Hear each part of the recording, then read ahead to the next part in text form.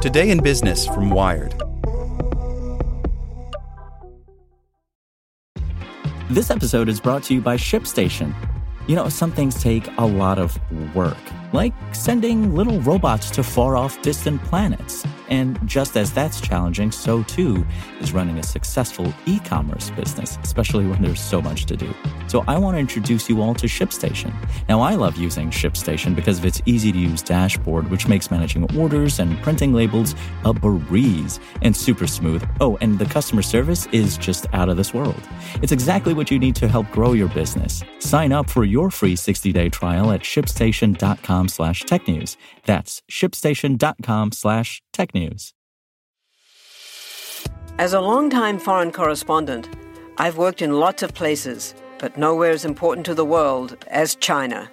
I'm Jane Perlez, former Beijing bureau chief for the New York Times.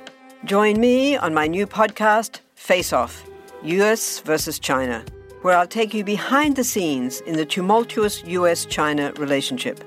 Find Face Off wherever you get your podcasts. Today in Business from Wired. Tech companies will cover abortion travel, but not for all workers. Google, Amazon, and others will help permanent staff seek out-of-state care, but their many contractors remain shut out. By Caitlin Harrington. When the U.S. Supreme Court overturned Roe v. Wade last month, abortion was soon banned or restricted in several states. But some tech companies pledged to help workers sidestep these limits. Google, Amazon, Lyft, and DoorDash told employees they could claim expenses for out-of-state travel for abortion care. Google went a step further, offering to let employees in affected states permanently relocate. Not included in these generous new benefits, gig workers, temporary workers, and subcontractors, who make up a large portion and sometimes the majority of these companies' workforces. Excluding those workers from abortion benefits deepens the divisions within the tech industry's two-tiered workforce. At large tech companies, temps, vendors, and contractors, dubbed TVCs, often labor alongside permanent employees for less pay, fewer benefits, and weaker job security. They comprise a large and growing share of the tech industry's workforce. At Amazon, the hundreds of thousands of drivers who operate delivery vans and freight trucks bearing the company logo work for small third-party contractors, making them ineligible for Amazon's benefits.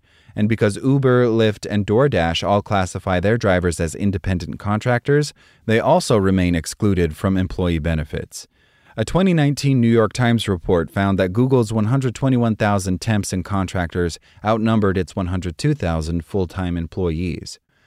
Recently, the Alphabet Workers Union, which includes workers at Google and other companies owned by its parent Alphabet, condemned the company's selective abortion travel policy. What this fails to address is the needs of the hundreds of thousands of Alphabet temps, vendors, and contract workers who are more likely to be living in states with restricted abortion access, more likely to be workers of color, and people who can become pregnant and less likely to have the resources to relocate because Alphabet systematically underpays them.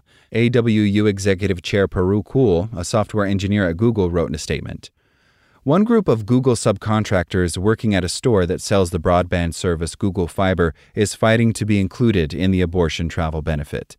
In March, workers at a pair of Google Fiber stores in Kansas City, Missouri, employed through the staffing firm BDS Solutions, voted to unionize. After Roe fell, Missouri implemented a total abortion ban, with no exception for rape or incest. A worker at one of these stores tells Wired that the union is about to begin negotiating its first contract and plans to push for an abortion travel benefit. Most subcontractors or gig workers don't have such a sliver of hope. They often face significant barriers to joining a union or winning protected bargaining rights. Amazon spokesperson Brad Glasser confirmed that third-party contractors were not covered by the company's medical plans, including travel benefits. DoorDash and Lyft confirmed that their abortion travel benefits are not available to drivers. DoorDash spokesperson Abby Homer said the company is working with policymakers to develop benefits for its drivers that would follow them from company to company. Lyft spokesperson Shadon Reddick-Smith sent a blog post from Business Affairs President Kristen Sverchik saying the company has donated $1 million to Planned Parenthood and was partnering with the organization to pilot a women's transportation access program, but did not share details about what that entails. Alphabet spokesperson Courtney Mancini did not comment on the company's TVC workers, but shared a blog post outlining recent updates to protect user privacy around healthcare. Apple, Meta, Microsoft, and Uber also rely on large pools of TVCs or gig workers and have announced abortion travel benefits for their employees. When asked if non-employee workers were covered, Microsoft spokesperson Michelle Meiker declined to answer. The other three companies did not respond. Ironically, the workers being shut out of abortion travel benefits are probably more likely to need it than full-time tech employees, given their general lower compensation. In 2015, the Brookings Institution found that people with a family income below the federal poverty line, who tend to have less access to contraception and family planning education, were 5 times more likely than more affluent people to experience unintended pregnancy. Black and Hispanic people are overrepresented amongst abortion seekers. People with lower incomes are also less likely to have health insurance that covers abortion. In 2014, the latest year for which the Guttmacher Institute, an abortion policy nonprofit, has data, only 31% of people seeking abortion care had any private health insurance at all. Another 35% were covered by Medicaid, which excludes most abortion coverage in 34 states that won't fund it. Experts say there are many ways tech companies could support TVCs and gig workers in the post-Roe U.S., should they want to. Shelley Alpern, director of corporate engagement at Ria Ventures, a social impact investment firm that submits shareholder resolutions pressing companies to support reproductive rights, says those steps include seeding a travel fund that temps and contractors could use, suspending political donations to anti-abortion politicians, and contacting lawmakers to oppose anti-abortion policy. Big companies are like sleeping giants on this issue, Alpern says. Other options for corporations that want to make a difference include donating to local abortion funds in places they do business or have employees, says Liza Fuentes, senior research assistant at the Guttmacher Institute. That is pretty low-hanging fruit, and it's desperately needed, Fuentes says. She says tech companies could work with National Network of Abortion Funds, which lets donors earmark funds for specific communities, and groups like the Brigade Alliance, which arranges and funds abortion care and travel for people in need. Some permanent employees inside tech companies have been pressuring their own bosses to take some of those steps to support abortion access. The Washington Post reported last month that workers inside Amazon, Microsoft, and Google have circulated petitions and internal messages calling on their companies to pledge to protect the privacy of users who seek abortions. In her statement calling on Alphabet to extend abortion travel benefits to TVCs, AWU's Cole said the company should also end donations to anti-abortion politicians and establish privacy protocols to protect Google users seeking information about abortion access.